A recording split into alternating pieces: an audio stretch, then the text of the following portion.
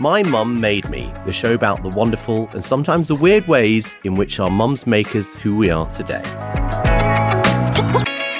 Hi, it's Paul here. I really hope you're enjoying the show, and I'm going to ask you a favour if you are. Please do follow us.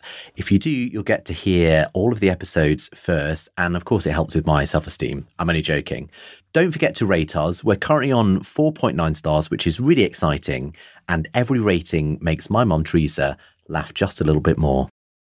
So welcome back to part 2 of 2, where we talk to Anne Lynn again. This time we're going to be focusing on, I guess, what I believe to be her and people of her generation's legacy to gay people like me.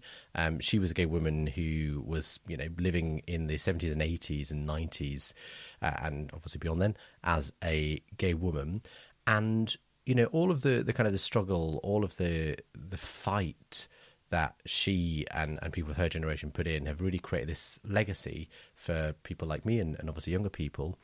And we really explore and unpack that with Anne, and also how her mum, I guess, went on a journey with her own sexuality. So this is My Mum Made Me with Anne Lim. So it begs the question, and I think you're incredible. One of the things I love about you, Anne, is that you're incredibly humble, because without sort of blowing your trumpet, you have achieved a great deal for multiple lifetimes, let alone one. I mean, it's the Scouts, it's the Helen de Kennedy Trust, it's the sort of various ways you've influenced our kind of educational system. The list goes on. But you said the way you've responded to opportunities and the way you've been an agent for that in some respects is alien to perhaps what your parents, or just alien to your parents. So the obvious question to ask is, where does that come from? Well, this is the curious paradox of life, isn't it? Because I think it absolutely comes from parts of my mum and parts of my dad. I think that my father was quite entrepreneurial, as I say, within a very limited capacity, but he was a self-starter. He ran his own business. He lived to 91, even though actually he, from childhood, had been profoundly disabled. He was incredibly positive, and there's a really strong streak of that in me, that wants to take opportunities and make the world a better place. But equally, from my mother particularly, I think I think she was intelligent, as I've said, and I think I was lucky enough to get a curious mind and to have that developed through the education system. My mother was a very straight person in the sense of, what was right and wrong, what was black and white, what was, things were very clear cut. I mean, it could verge on the dogmatic occasionally, but the point is she had a very strong moral compass. And she had very strong left-wing views. You talked about, your mother being quite a radical.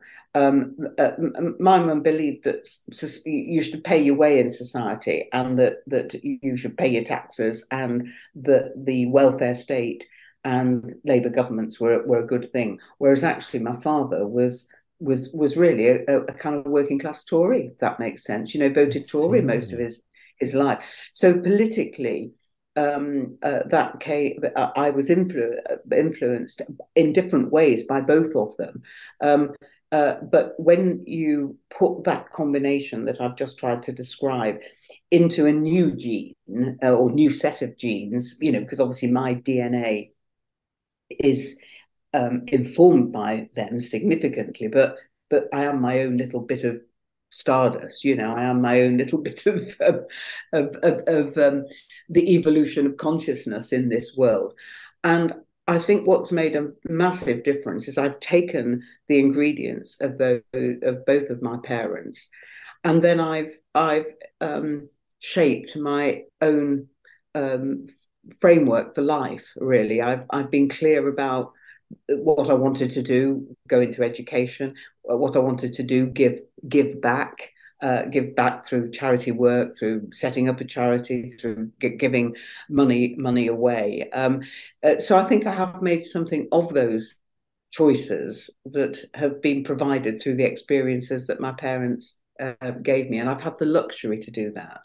I've had the luxury to do that, Paul. Actually, it's you're again very humble, but also I think very radically real about the happenstance sometimes of, for want of a better phrase, preparation and opportunity, and also outlook in life as well. But the reason I'm sort of pushing on the question, Anne, is you and I share that effectively. My dad worked in a pizza shop when I was younger in Yorkshire. My mum was out of work for the whole of my life. right. And Mm. I can't say I've quite finished my life achievements yet, but I'm happy with where I am, and I think my parents would be proud of me. But the ingredients, if that's the right phrase, of how one kind of becomes socially mobile. And I actually don't like that phrase because it suggests that there is social mobility in the UK, and I think it's actually much more complicated and it's a bit difficult. But anyway, that the ingredients that enable that, or to put it in kind of old-fashioned language, for one to better oneself, aren't always very clear. I think certainly in the UK. I mean, in America, it's all about it's all about endeavor and your sense of self. But I think actually the answer is much more complicated. So my question, I guess, is you talked about the things that your dad's sense of entrepreneurialism and your mom's sense of resilience and those sorts of things as informing that. Do you think there are other things, perhaps more innate things, and you've talked about some of them, that could explain those ingredients in a way? Yes, I think there are. And one of those experiences, anyway, is that I very consciously took myself off into therapy in my 30s to really try and better understand not just myself, but how other people interacted with me and the impact I had on them. So I would say there's a greater capacity in me than was ever evident in my parents for self-reflection, for self-awareness, and a greater understanding, particularly because I've worked in the public sector, the private sector, in charities. I've seen and met now all sorts of people and behaviours. And underneath all the different behaviors, there are certain patterns that you can see repeating from time to time. Mm. If you have yourself done a therapeutic journey that makes you realize what it is that you do that is either good or bad, or in between. So I think that I'm going to say courage, really, because actually at the time when I did therapy 40 odd years ago, it wasn't so common. Counselling and therapy and stuff were not so much on accepted as part of the language. But I think really, rather than even stress that, if you're open to learning from your own mistakes, if you're able to confront the things that have gone wrong in your life and why, ask yourself questions why they've gone wrong and what can you learn from that's something that I think is a distinguishing factor in what's made me as well. Thank you for sharing that, because it's as you probably gathered from the way I was explaining it, it's always something that I have been curious to understand better, and I think what you've done is sort of given very wise words. I want to come back to something that you said, Anne, about I don't know if you formally came out to your mom or whether it sort of accidentally happened.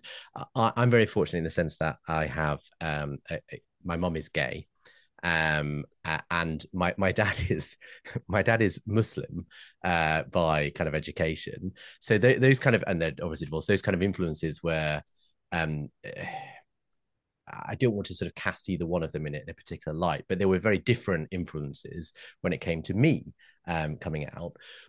It sounds like there was a journey there, particularly with your parents and your Mm. sexuality. Are you comfortable sort of unpacking that a little, not unpacking it, but sort of, giving us a little bit more of kind of light on that. Yes, of course. No, of course. And you're quite right. It was quite difficult for all the reasons I've hinted at earlier on, essentially to do with timing and Mm. society's attitudes. So you've got to think back to it was about 1982 for me. So that probably seems like 40 years ago. It's an awful long time ago. But actually, to tell your parents then that actually, in my case, I'd had relationships with men and women, incidentally, but really I was probably going to settle down with one woman.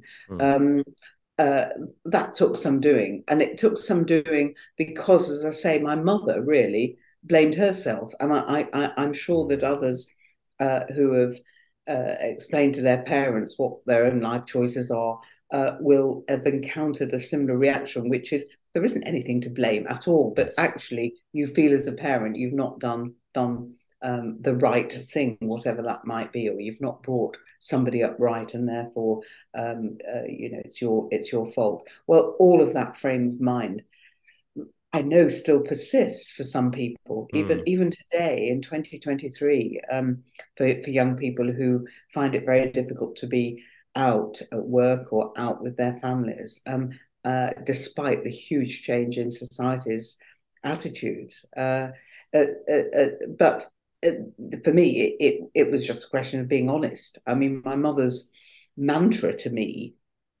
one bit of Shakespeare that she quoted endlessly was, "To thine own self be true, and it shall follow as night the day, thou canst not then be false to any man." So, following that, I really kind of had to say to her, I think on the whole, I prefer women, Mum.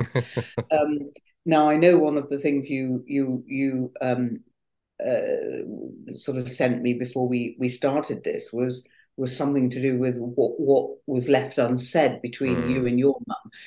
I'd just like to pick that up, in that I would have actually liked to say to my mum, who I think probably could have been gay, Wow. but would have never been able to admit because, as I say, her time of life and the pressures upon her to marry Yeah. would have meant it was even more difficult for her in, the 1940s, post-war 1940s, early 50s Britain than it was for me in the early 80s to actually say I want to live my life with a woman.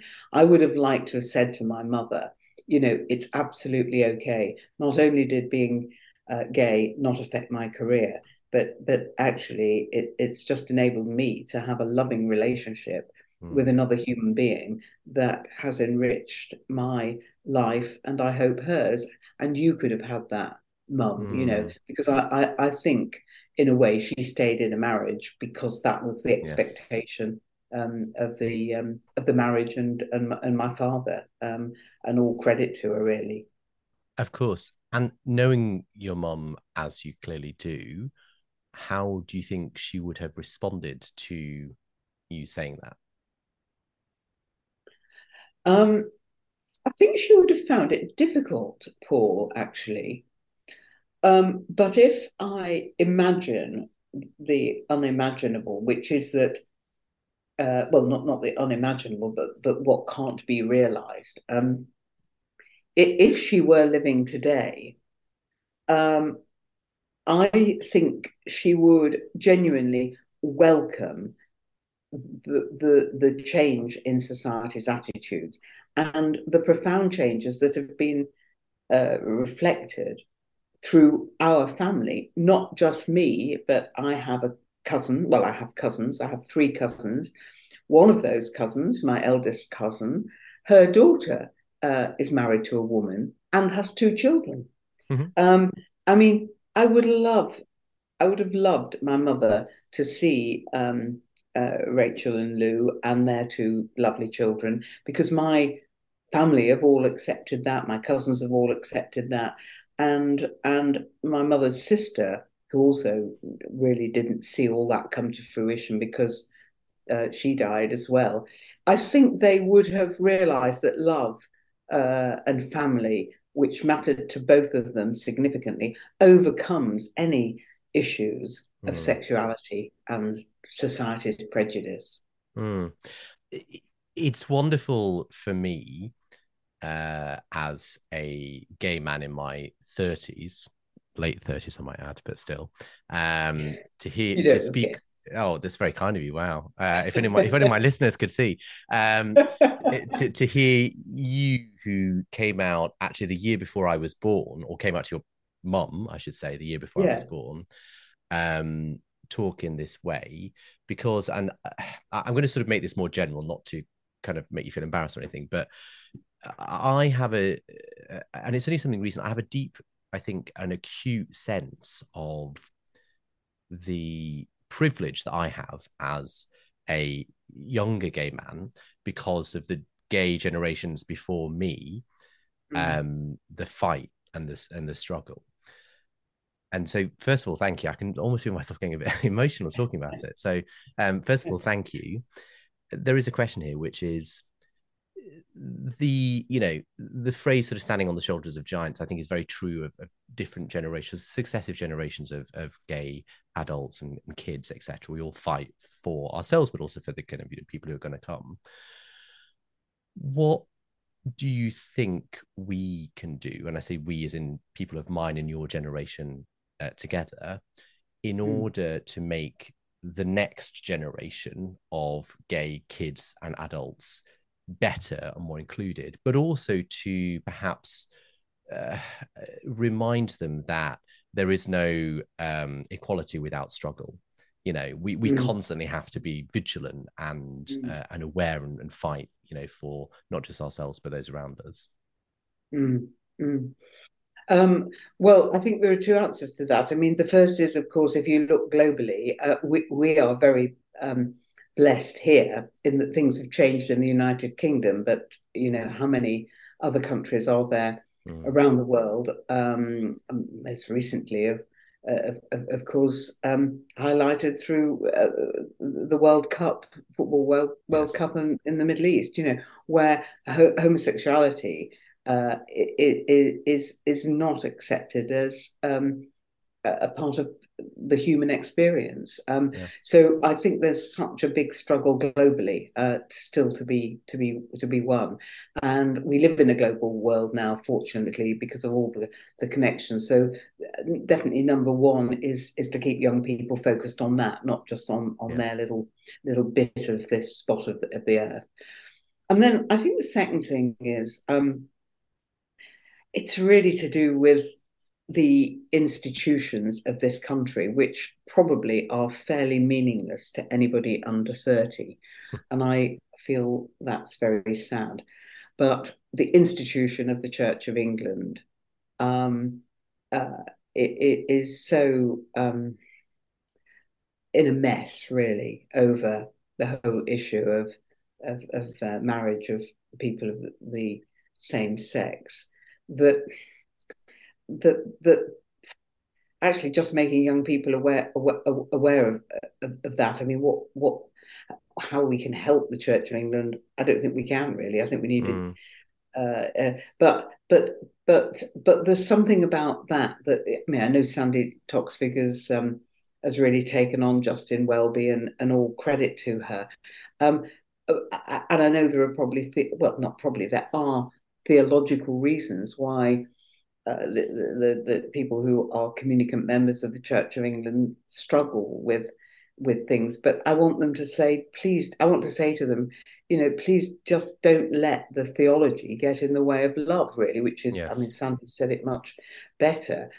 So I still think there's a recognition that although life is very different in the UK in 2023, and on the whole, lived experience, as they call it, who you are, your individual identity is much more valued and precious. Each one of us is, as we Quakers say, unique and precious in the eyes of whoever you call your God, just in the Mm. eyes of the universe. There's still a significant part of the establishment, the Church of England, where the struggle is very real. I completely agree. The struggle continues, as you say. I want to. We're coming close to the end of our time. Mm, I want to share with you a little bit more about my mum. To mm, get your reaction, for two reasons. One, just as a guest of the podcast, but also to help me process some of these things. And I'll tell you a story. It's sort of a funny story, but a sort of strange one. So I'm getting married in August. Hooray for me! And we realized that realized actually just a couple of months ago that neither of our parents had met each other. Of course, we've all met, each other's parents, but the parents themselves haven't met. And this is none the more so true of my mom, and Adam is my partner, Adam's mom as well. So we engineered that they would meet in the kind of the funny period between Christmas and New Year, that kind of, weird yeah. non-event. They did meet, and it was sort of quite a big family affair because Adam's aunts and uncles were there and cousins, etc., etc. And my mom, I know this because Adam's mom told me, sort of secondhand almost. My mom sits down next to Adam's mom, Kate, and Adam's mom, Kate, says, "Oh, I hear you're learning to ride the bicycle." So my mom never learned how to ride a bike. She started to learn in her 60s. And my mom's initial response, or two things she said. Initial response was, I'm going to sort of do her accent because, I quite like the way she sounds.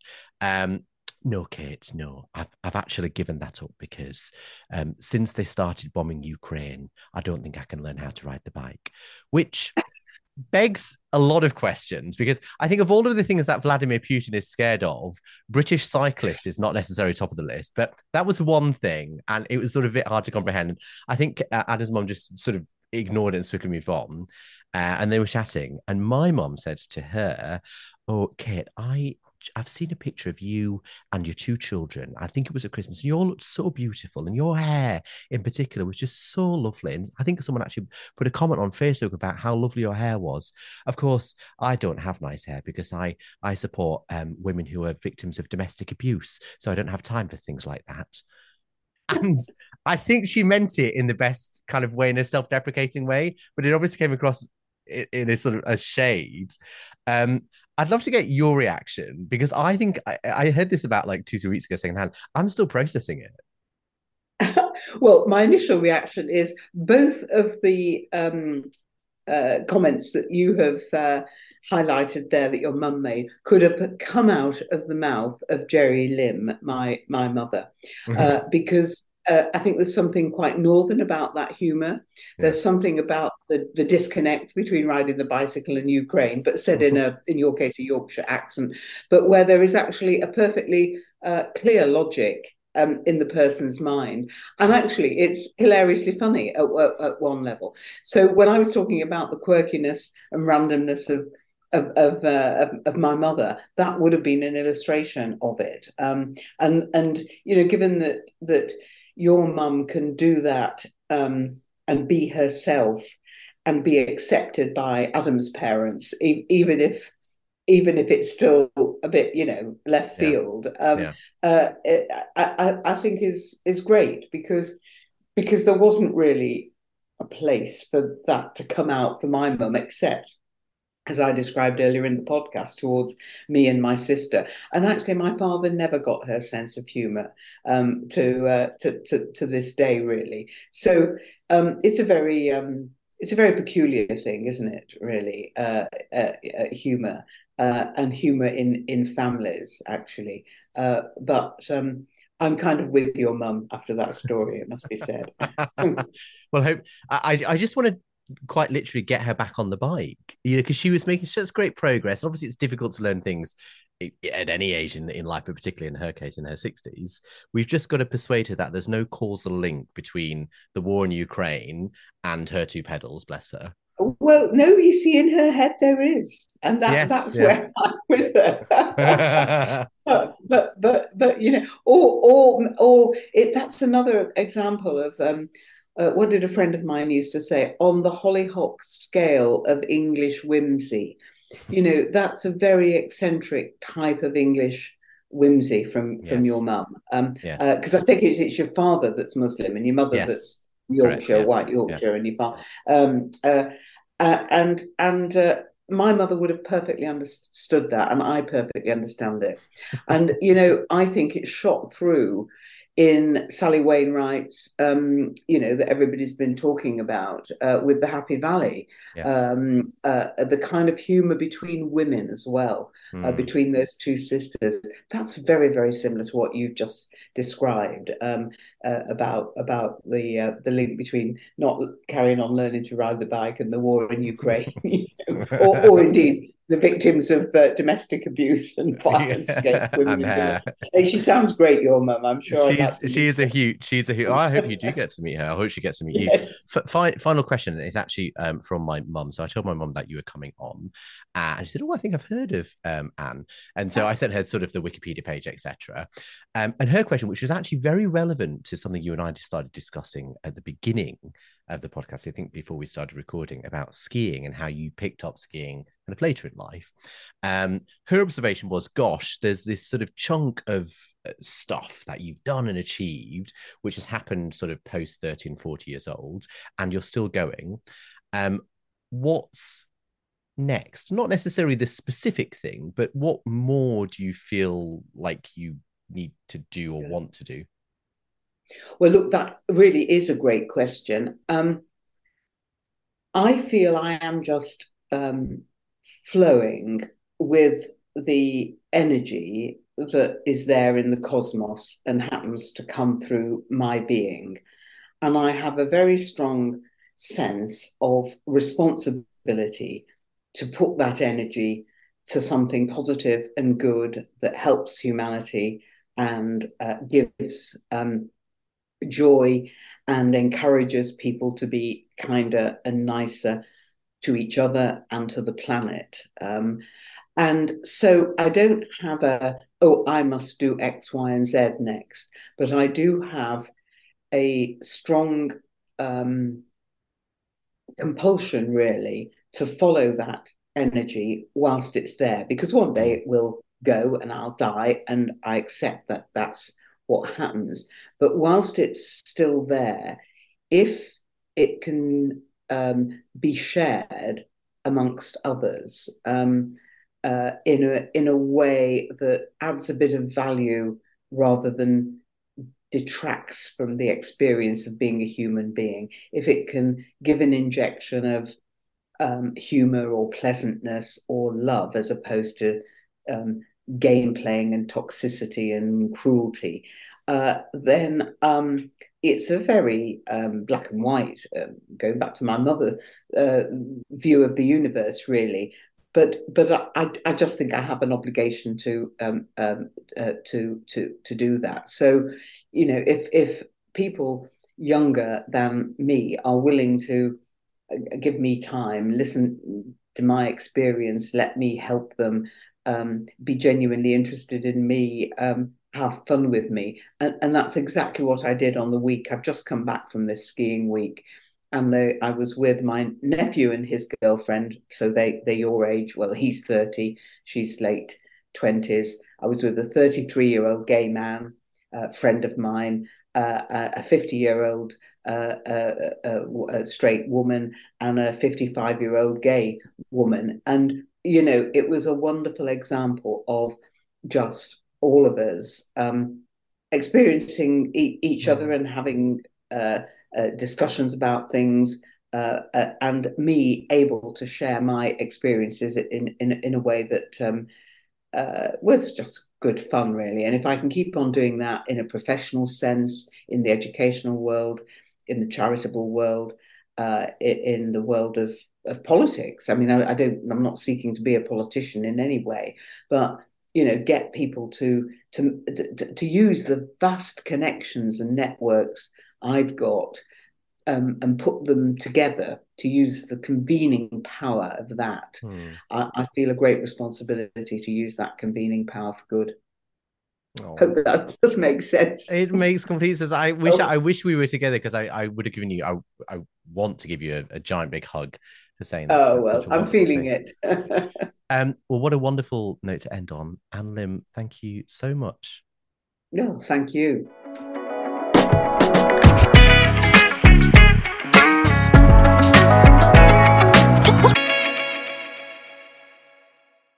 We are on social media. How exciting. You can find us on Instagram at My Mum Made Me Pod. You'll get us on Facebook at My Mum Made Me, Twitter at Mum Made Me, and even TikTok at My Mum Made Me.